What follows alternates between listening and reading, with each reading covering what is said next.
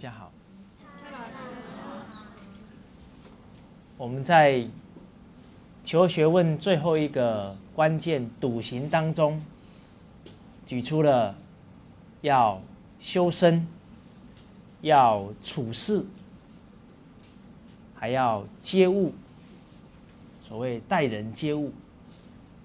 那待人接物当中有两个很重要的提醒，就是己所不欲，勿施于人。诸位朋友，这一句教诲啊，曾经在某一次全世界性的哲学大会当中，每一个国土或很多的宗教啊，都选出了他们的圣哲人最重要的一句开示，一句教诲。到最后，全球参与的人啊，选出了一句排行榜第一名的圣贤教诲。诸位朋友，哪一句啊？就是孔夫子的“己所不欲，勿施于人”。所以您时时处处提得起这个态度，一定可以赢得别人对你的尊重。下一句，行有不得，反求诸己。任何事情没有做好，要反过头来啊，找自己的问题。所以孩子没教好，父母要找自己问题；部属没带好，上司要找自己的问题。而五伦关系啊，我们也应该都用这样的态度去省思。有一次，刚好我要去演讲，那坐在计程车上，有一位朋友啊打电话给我，他说：“蔡老师啊，我有一个朋友啊，他先生有外遇了，该怎么办？”我心里想说，我都没结婚，你问我。诸位朋友，我虽然没有结过婚，但是很多的道理啊，可以去问结婚的人，也可以去问圣贤人。他这么一问啊，我马上呢就跟他说：“我说你一定要告诉你的朋友啊，面临人生很大的挑战的时候，他必须要先回归到一个念头。”就是我错在哪里？假如他没有办法回到这一个念头，这一题啊无解，解不出来。因为一个人不先从我错在哪里着眼的时候，他的情绪一定耗在他错在哪，每天愤愤不平，绝对会意气用事。所以第一点，他一定要回过头来想我错在哪，纵使他错2分，他先生错8分，他也一定要来反省哪里？反省他错的2分。唯有一个人有这么真诚的态度，才能够唤醒啊他先生的良知啊，不然一定是悲剧收场，闹到最后谁也不认错了。所以这个就是行有不得啊，要怎么样？反求诸己。第二个，我说第2点啊，你要告诉他，不可以啊，去责怪那个女人。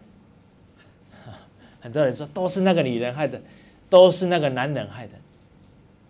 所以人啊，一面对事情很难提起理智，往往都是意气用事。所以人生啊，一路走来遗憾不断啊，因为没理智。孟子有一段很重要的提醒。孟子说啊，人必自侮。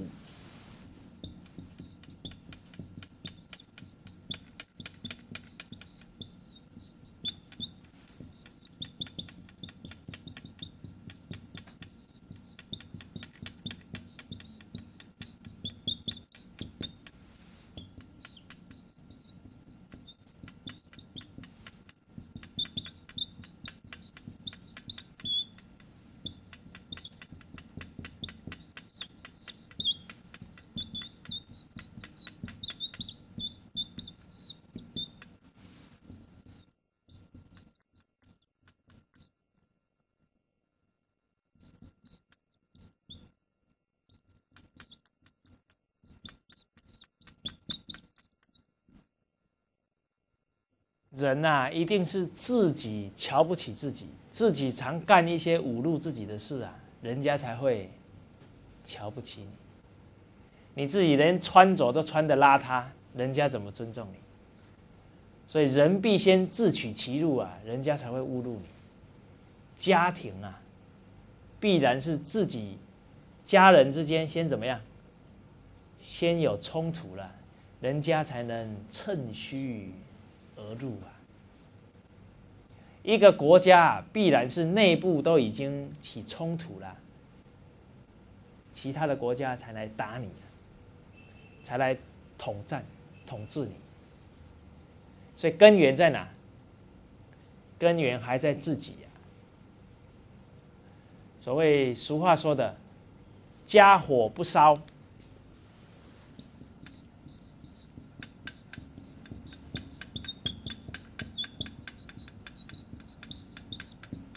野火不起。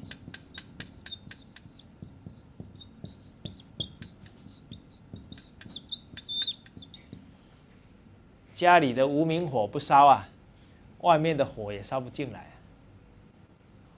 所以遇到人生的问题，一定要反省自己，才能够把形成这一件恶果的因啊，真正找出来。而你真正找出原因，才能化解这一件事。所以这第二点一定要回过头来了解到，还是自己的状况，还要从自己开始修正做起。而男人错了之后总有一天他会知道，原来那一些都是梦幻泡影。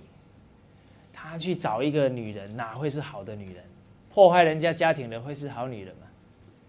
不会啊，逢场作戏，总有一天他会发现是假的，之后还会乖乖的回过头来。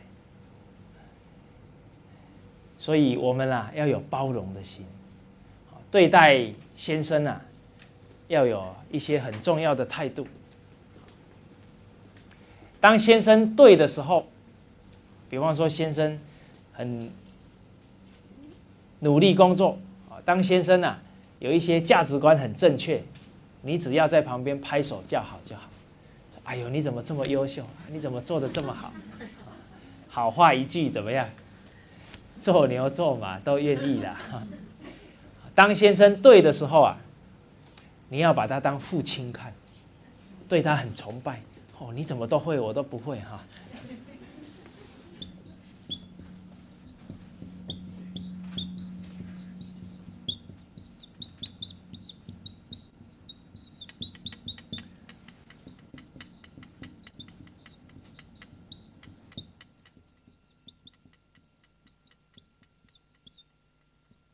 平常相处当朋友看，你不要夫妻每天腻在一起，到最后两个人都快累死了。平常就像朋友一样很轻松。当先生错的时候怎么办？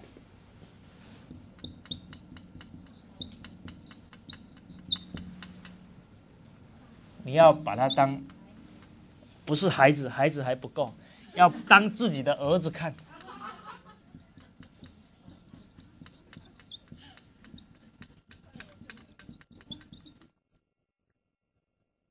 你儿子犯错的时候，你会不会跟他没完没了？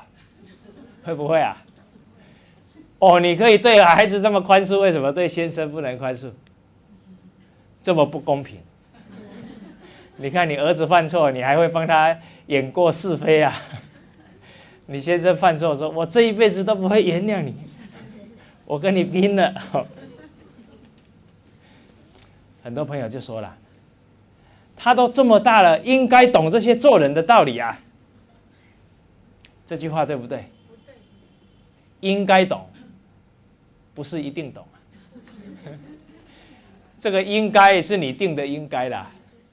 请问谁教他做人？谁教他夫妇的道义？谁教啦？你没教，能怪他吗？所以一个7岁的孩子学《弟子规》学了1、2个月，站上台上去说：“我学了《弟子规》，才知道做人要孝顺父母啊！不然他本来每天想的是如何谋害父母啊。”你看，请问我们电视、电影、传播媒体教导男人做什么？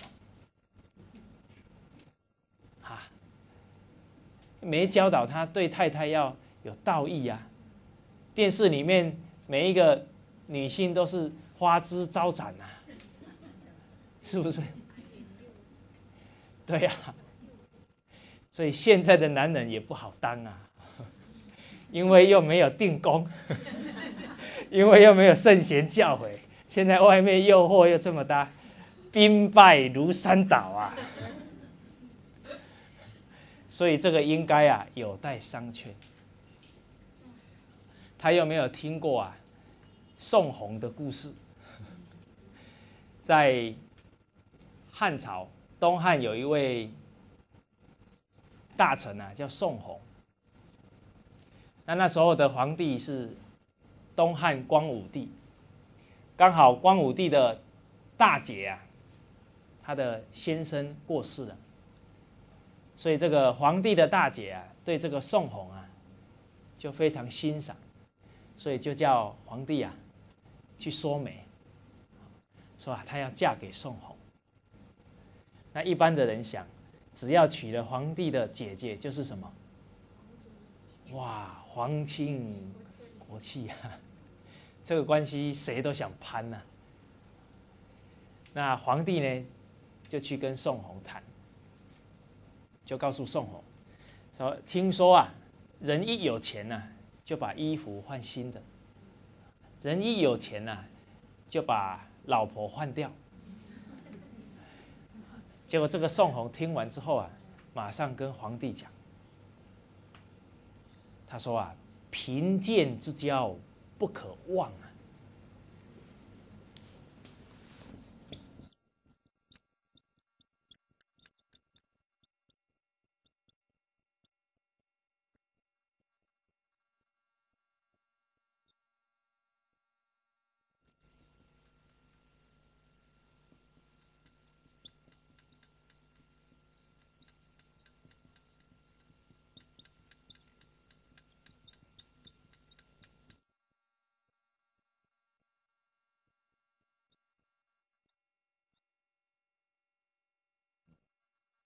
贫贱时候、患难当中交的朋友，纵使你飞黄腾达了，绝对啊不能忘记当初的那一份道义，那一份互相的扶持啊，这个是做人的根本啊。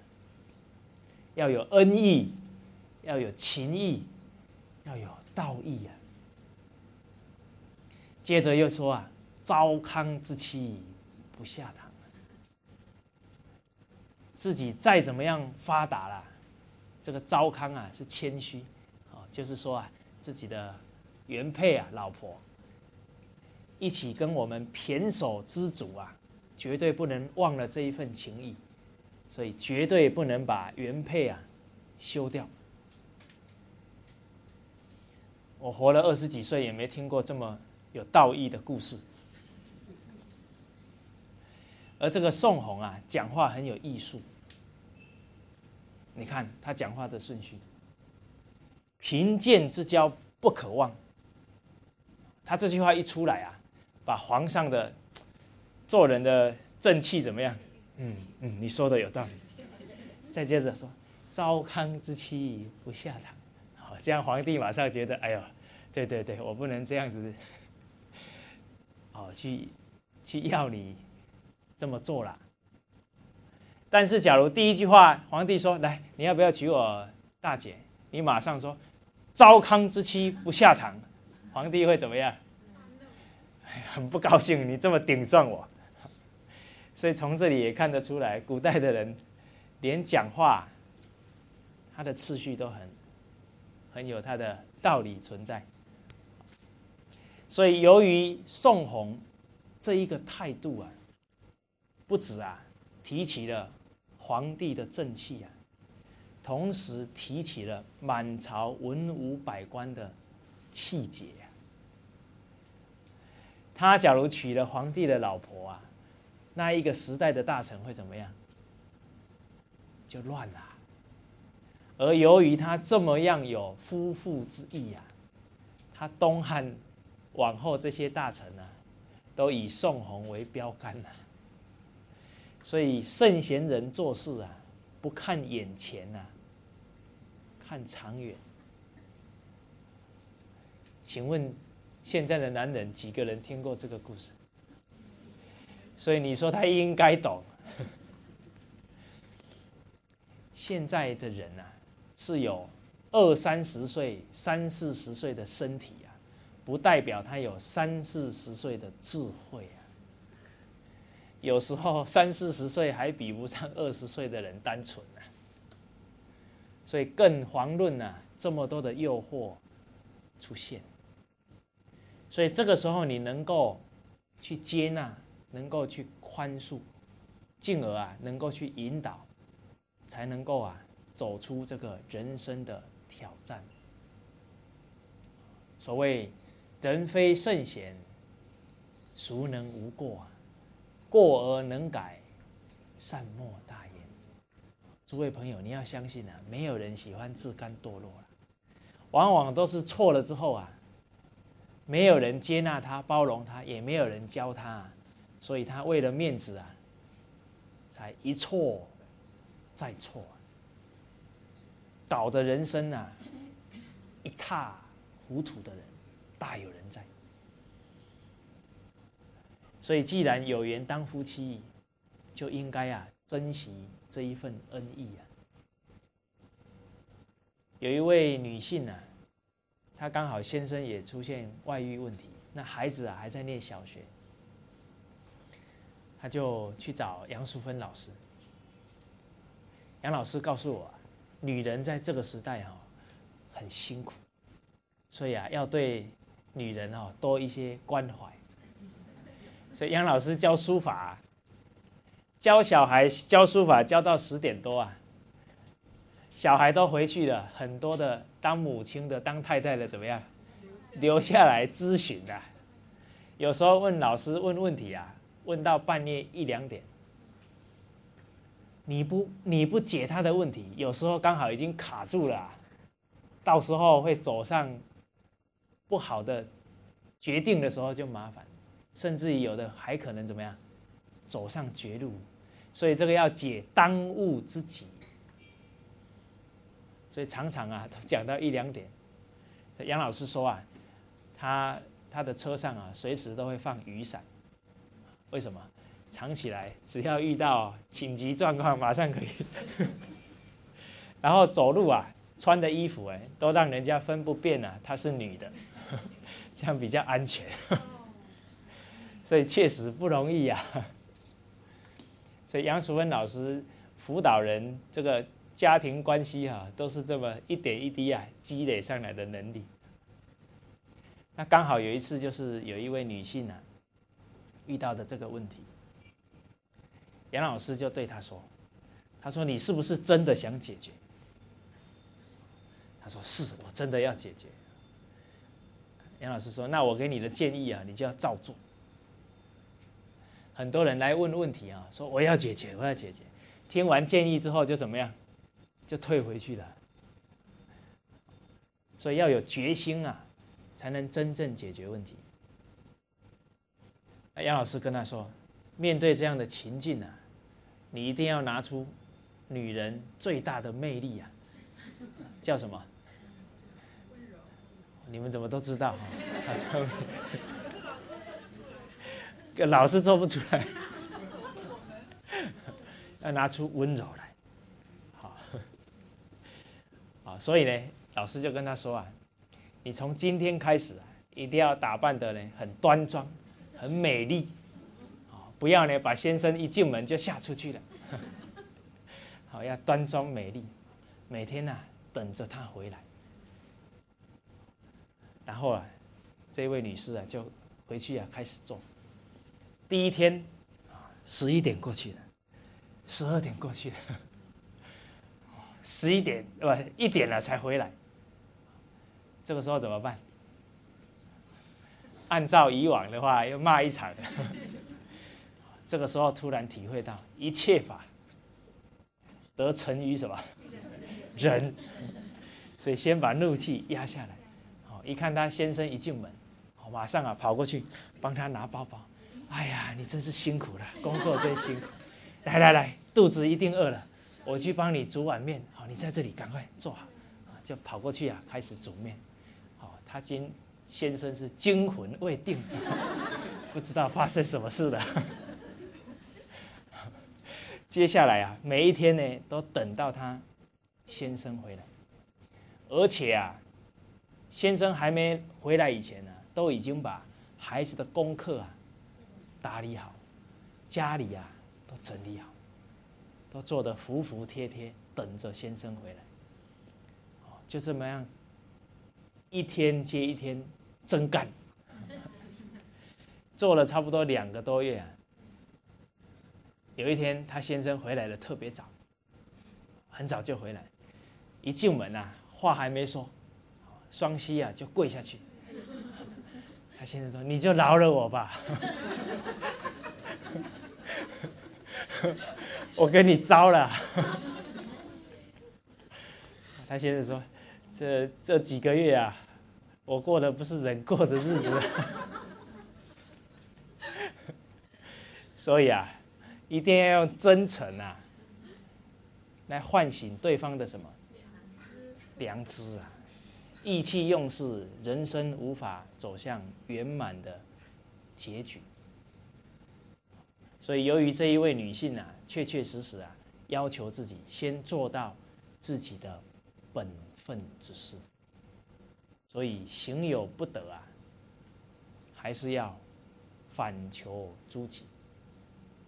当我们处事当中都能这样去做，一定会赢得你孩子对你的尊重，赢得身旁亲友甚至于你的部属对你德行的尊敬。所以以后遇到啥事要发脾气的，哪一句教诲要突然跑出来？哪一句？你怎么讲不出来？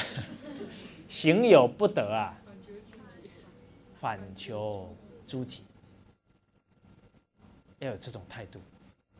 所以在《吕氏春秋》里面有一段很重要的教诲：凡事之本，所有事情的根本在哪里呢？必先自身，就是自己的修身功夫成其身，则天下成；治其身，则天下治。所以为天下者不于天下，于自身。所以为天下者也好，为家庭的也好，为国的也好，都要先从自己的修身根本开始做起。当你的身修好了，你的家自然就和乐，因为你已经做到最好的身教。你的身修好了，你的部属对你没有话说打从心里尊敬你，那你的事业绝对会经营得很好。所以根本找到了，事情就可以办得成功。根本就在修身的功夫。那我们这10天的课程谈的是中国4500年前的老祖宗留给我们的教诲，所以我们学完之后要好好的去笃行，去落实。那诸位朋友，一个人如何善学？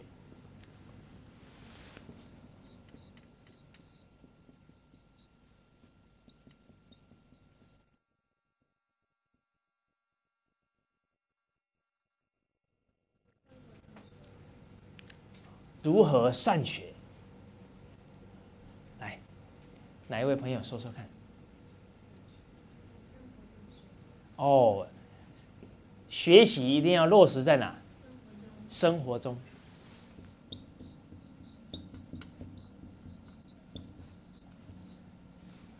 这样学习才不会纸上谈兵啊，才不会很空洞。你学习不落实在生活，迟早增长傲慢之心。我们常常接触一些朋友，说我念经典已经念了5年了，我学习圣贤教诲已经5年了，这有什么意义啊？还拿出来跟人家比，一点意义都没有。你不拿出来还好，一拿出来人家看你连第1句都还没做到，那不是给人家看笑话？所以啊，处处啊，要看看自己勘验功夫有没有落实。因为啊，落实是学问啊转动的枢纽，落实啊也是开一个人的悟性的关键点。你越做啊，体悟越广越深啊。好，来落实生活中，还有哪一些是我们学习很重要的态度？哦，谦虚。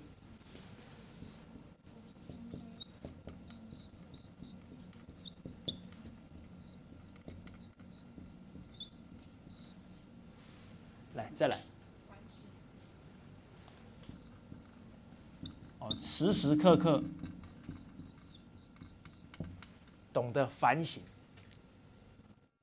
懂得改过。我们在前几天开了一帖中药，诸位朋友，你们吃的如何？看诸位的气色，好像吃的不错。早晚什么？早有服用一遍《弟子规》。诸位朋友，你有没有服用？我看得出来。真的啊，人只骗得了自己啊，骗不了。因为我有一次啊，看到一位朋友，我说最近你都看什么书？他吓一跳，因为我看他的气色啊不大好。因为一个人看错书之后，会影响他的思想，一影响思想啊，就会表现在你的什么面部。所以我说你最近看什么？他就吓一跳。然后呢，他接着主动讲，我说没有啦，我自己跑去书局买了一些大学啦、中庸的白话解。我说那些东西先不要看，因为你看他的注解，你是被他引导。假如这一个人的知见错误啦，你就被他误导。而且说实在的，学习圣贤学问第1本也不是大学啊，是什么？所以善学的人一定要做到一点，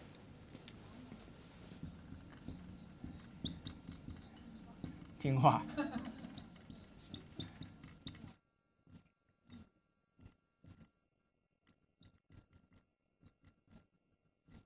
这一点对现在的人来讲最难。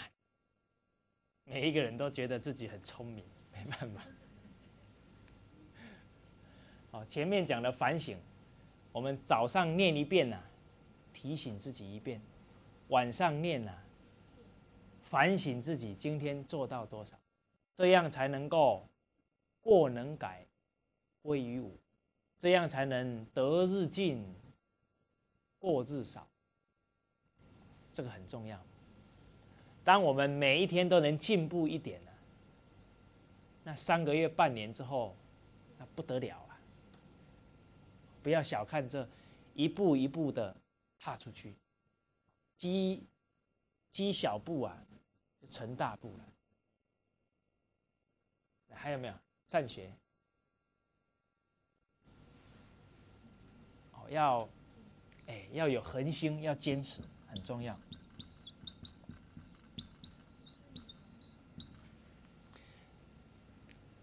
孔夫子说：“3日不读书，全非面目可憎哈。”这一点非常重要，因为当我们的学问还没达到一种境界以前呢，你绝对不可以懈怠。除非你已经可以达到孔夫子的事实而不惑，对任何东西都不疑惑啦，那就不会被境转。一般的人还没达到这种境界啊，很容易被境转，所以这个时候要时时读书，天天接受圣贤教诲，才不容易随波逐流。所以一定要有恒心，长期熏习，这个很重要。所以诸位朋友一定要记住，你假如一日曝之10日寒之，这一棵植物本来可以长得很好，我们的根性本来可以长很好，你呢拿出来晒太阳晒一天，这个阳光就好像圣贤教诲，才晒了一天呢，又把它抬到阴暗的角落放10天，它能不能长得好？一定长不好。好，诸位朋友，学要记住落实，学要记住谦卑，学要记住反省，学要记住老实听话，学要记住有恒。再来呢？学要抓住纲领，一门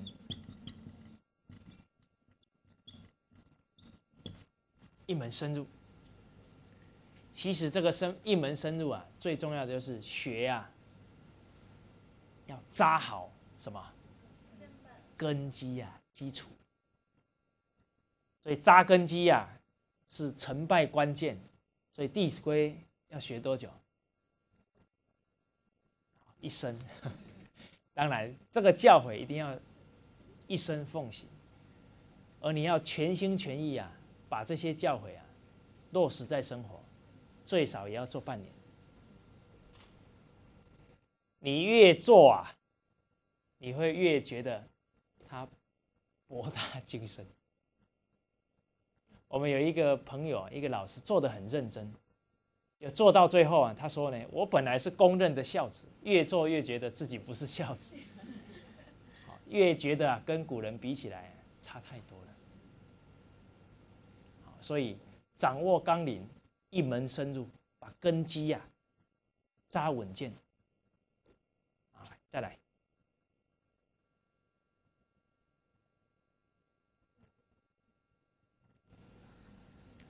学贵什么？幸好还有人讲出来，不然我会肝肠。立志有志向才决定你学业的成败当有志向的时候，志向就好像一个主帅一样会让你每天很有斗志每天能够勇往直前。所以我们很多的老师都以往圣继绝学为使命都以万世开太平来自诩所以他们每一天的学习根本不用人催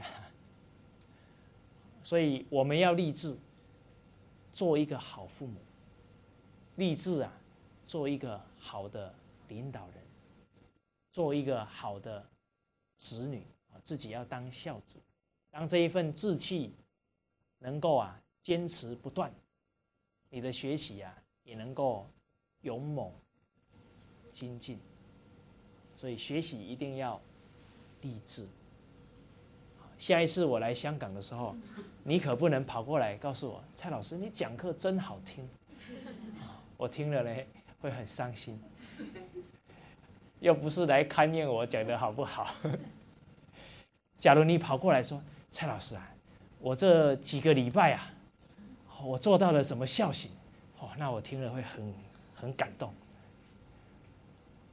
所以最重要的一定要去做到，一定要朝着志向去努力，我们的学问才是落到实处了。还有没有？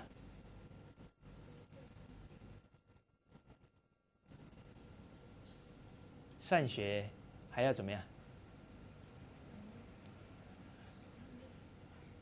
翻翻看《弟子规》哦，善学的话还要学活一点，活学活用，不能学成书呆子。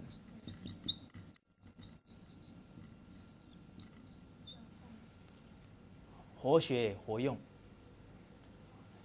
中国文化是活活泼泼的，我们可不能把它学呆了。所以夫妻关系出现问题了，要活学活用。这个时候要拿出什么？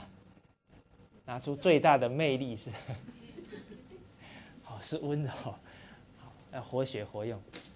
只要能把事情圆满啊，那我们要能屈啊，才能伸。善学啊，也要懂得发问，心有疑义，怎么样？随杂记，学问，学者会问，要懂得。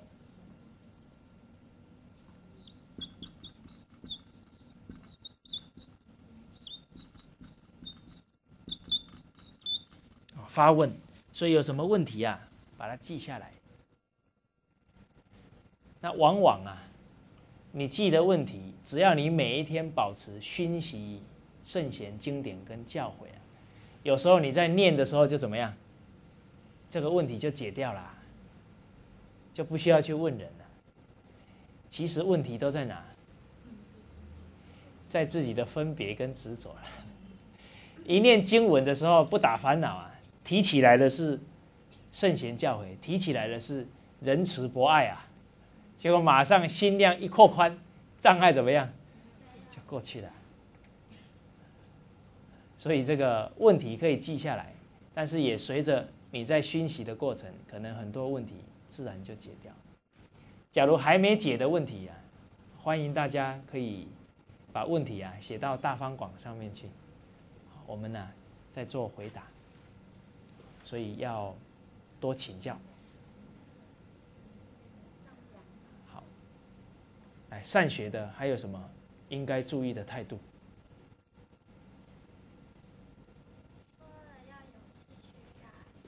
要有，我来给这位朋友掌声鼓励一下。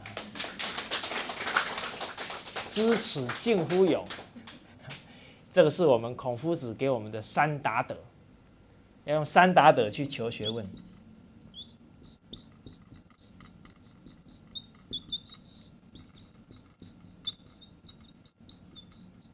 其实这个三达德啊，上面都有了。力行近乎仁，就是要落实在生活嘛。然后有恒心，一门深入，叫好学近乎智嘛。那反省叫什么？改过嘛，叫知耻近乎勇嘛。所以要有勇气去学习，去改过嘛。所以圣贤教诲啊，都是殊途同归啊。所以这一些态度啊，我们要能够提得起来。好，那最后呢，在夫子的教诲当中啊，有一句很重要的开显，叫君子九思。我们可以时时啊，从9个方面去观察自己的道德修养，叫君子九思。修行最好下手处啊，就是起心动念。那九思是哪9思呢？我们接下来来研究一下。第一个，事思明；第二个，听思聪；第三个，色思温，貌思恭；言思忠，事思敬；疑思问，愤思难；见得思义。其实这9思啊，在我们这几天的教这个整个研讨的过程啊，都是提到了，只是夫子啊，把这一些教诲啊，整理在一句话里面。那我们看第一句话提到视失明，就是你眼睛看到所有的事情啊，要能看得明白，叫视失明。你不要每一天看一大堆事情啊，都糊里糊涂的。所以人看到一些事啊，要懂得怎么去辨别，要懂得啊，从结果推什么？原因在哪里？把它的来龙去脉啊，都能了解清楚。这个叫视失明。我们看到孩子的一些问题，你可以马上判断出是什么原因造成。这个就是你的功夫了。或者是当我们来到一个团体当中，为什么团体的目前的相处状况是这样，你也要能够推演出来。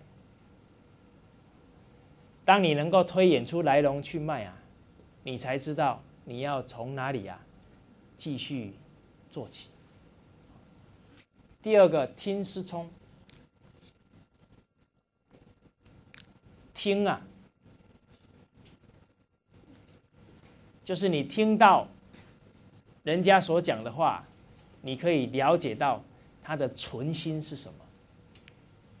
他的存心呢，是为了他的目的，还是他的存心是为人着想，你都要听得出来。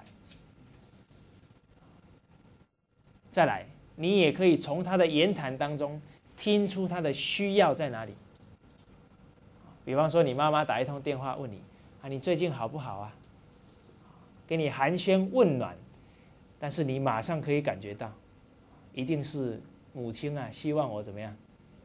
回去嘛。她可能在思念你，她也可能在思念她的孙子了嘛。这个时候我们听思聪，懂得怎么样？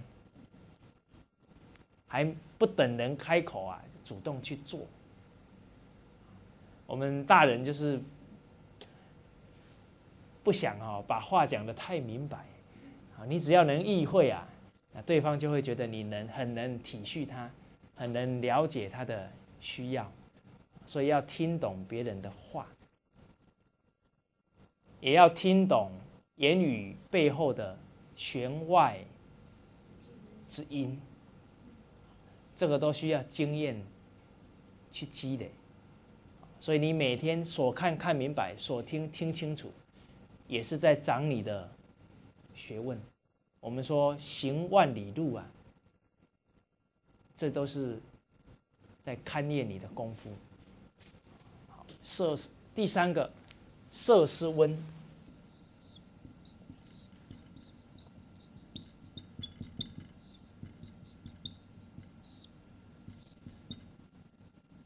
貌思恭。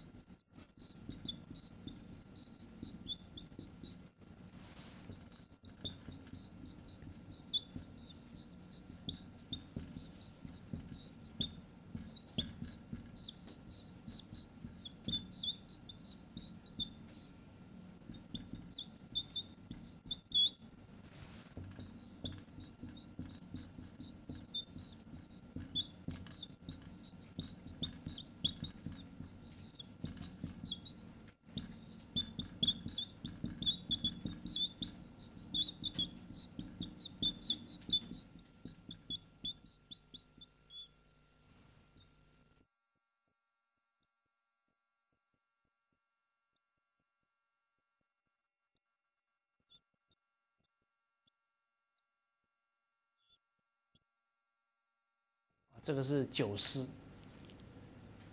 第三个，摄思温。这个摄啊，就指的是你的脸部表情。我们的脸部表情一定要呈现很温和的状态，因为人与人相处最直接看到的是什么？就是你的脸嘛。假如你的脸很臭啊，那无形当中你人与人的对待啊，人与人的关系就已经出现一道鸿沟啦。那我们看到很多朋友啊，一跟人交谈起来啊，马上那个眉头就皱起来，有没有看到？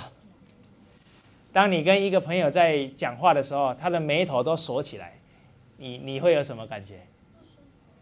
觉得好像很紧张哈。所以要常常啊观察得到自己讲话的表情，是不是会给人家误会，是不是给人家很有压力。你假如脸部表情都很放松啊，人家跟你聊天啊就觉得很轻松。所以摄氏温，常常会听到一些朋友跟朋友交谈说，我看那个人很不顺眼，其实也没跟他讲半句话，他们就说看他不顺眼，为什么？可能就是啊，这个表情啊不够好，会让人家这个会有其他的想法，所以要摄氏温。所以平常哈，照着镜子呢笑一笑，练练笑容，笑得自然灿烂，不要制造了无形的人与人的阻力啦。貌是弓，你的这个貌啊，除了脸部之外的整个你的肢体语言，就让人家感觉很恭敬、很谦卑，这个假不来的啊。所以我们有时候在跟一些朋友相交往的时候啊，常常会看到他在端水的时候啊，端的这么样的自然，端的这么样的熟练啊，这就代表他平常在处事做人都是这样的态度。你不要看那个夹菜的动作哦，平常都没有在夹的，要夹哦，都夹不出来，一夹就这样什么笨手笨脚的，因为平常就没有这种时时啊体恤到别人，马上能够去做的态度。所以光是倒一杯水，都可以看出个中啊他的修养在哪里。好，所以时时处处啊，我们能够提醒自己，整个要从内啊把恭敬的心散发出来，对待别人，这个叫貌是恭。言是忠，我们说的言忠信，言语绝对不偏私，不偏颇，绝对是大公无私，这个是言是忠。这一个部分我们花了好几节课讲了哈。事失敬，对于答应别人的事啊，要毕恭毕敬去做到。所谓受人之托，忠人之事，一定要履行自己的承诺。疑思问，有怀疑要问。刚刚我们也提到，要去把事情搞清楚。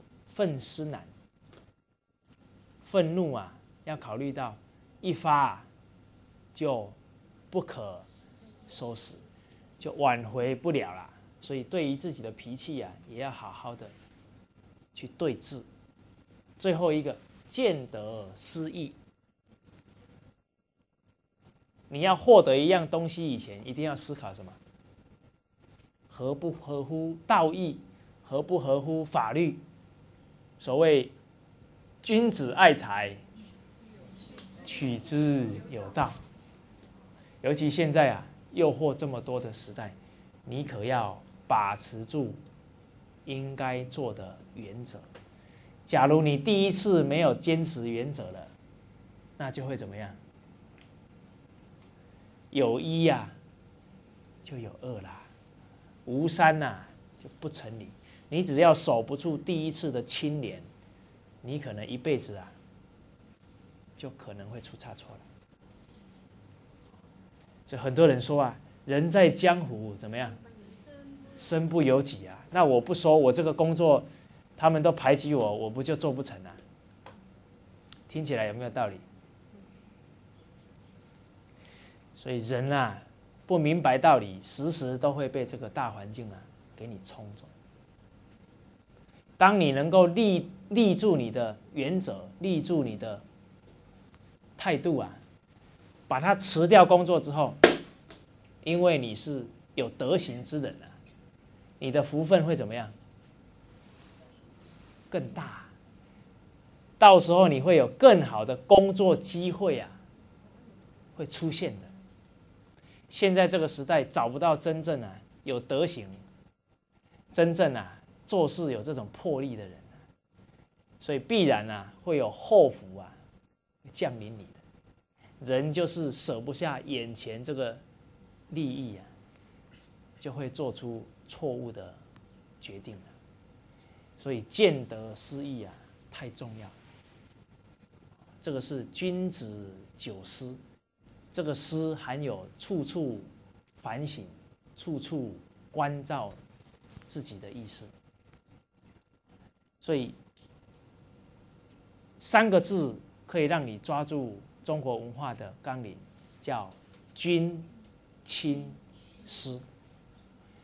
一段话也可以让你掌握圣贤的教诲，叫君子九思。一本只有1080个字的经典啊，也可以让你掌握圣贤教诲，叫做《弟子规》。那最后啊，跟诸位朋友啊讲一个很有趣的科学实验，科学的印证。在日本啊，有一群猴子，刚好在一个小岛上。结果在这个小岛上啊，他们流传了几千年，都是啊拿着红薯，然后身上敲一敲，然后就吃了。所以几千年来都没有变过。刚好有一只母猴子啊，它拿着红薯到河边啊，把它洗一洗，再吃。结果一吃啊，觉得更好吃，不用再咬沙子了。结果他这么一做啊，其他的猴子都过来，跟着他一起做，大家都吃得很开心。只有少数的猴子死都不肯用水洗。哪一些猴子呢？12岁以上的老猴子，死都不肯洗。你们笑什么？这个模式啊，跟我们人有些雷同。这个人老了更固执，因为老猴子都有权利嘛，所以他觉得说，我假如跟你洗，好像我的地位怎么样？所以后来啊，这个猴子就开始都用水洗。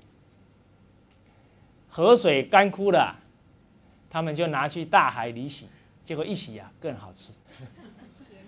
结果很奇妙的现象发生了，当这一群猴子用水洗的数目啊超过100只猴子，超过某一个数之后啊，其他的小岛啊都开始用水洗。他们有没有大哥大通话？没有。他们也没有卫星转播。请问为什么其他的猴子、其他小岛的猴子都开始用水洗了？波啊！这一个现象叫百匹猿猴现象。百匹猿猴现象，这一个现象啊，在人类也印证。某一个实验室，比方说巴黎实验室，研究出来一个化合物，他一研究出来呢，就不想给人家知道，我要申请版权。结果很奇妙啊，过没有多久呢，各地的实验室都怎么样？都研究出来了。因为啊，脑波一动啊，所以当每一个人都是不好的念头，这个社会会怎么样？会乱。当每一个人都提醒自己要落实圣贤教诲，要来做到的时候，这个社会啊就开始转。所以诸位朋友，不要小看自己的一点一滴的善念，都将影响这个社会。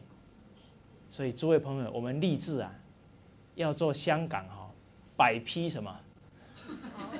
不是啦，要做香港第一批圣贤人的好学生，让这一些善的意念啊，开始在我们香港的各个角落开始散发出来。好，谢谢大家。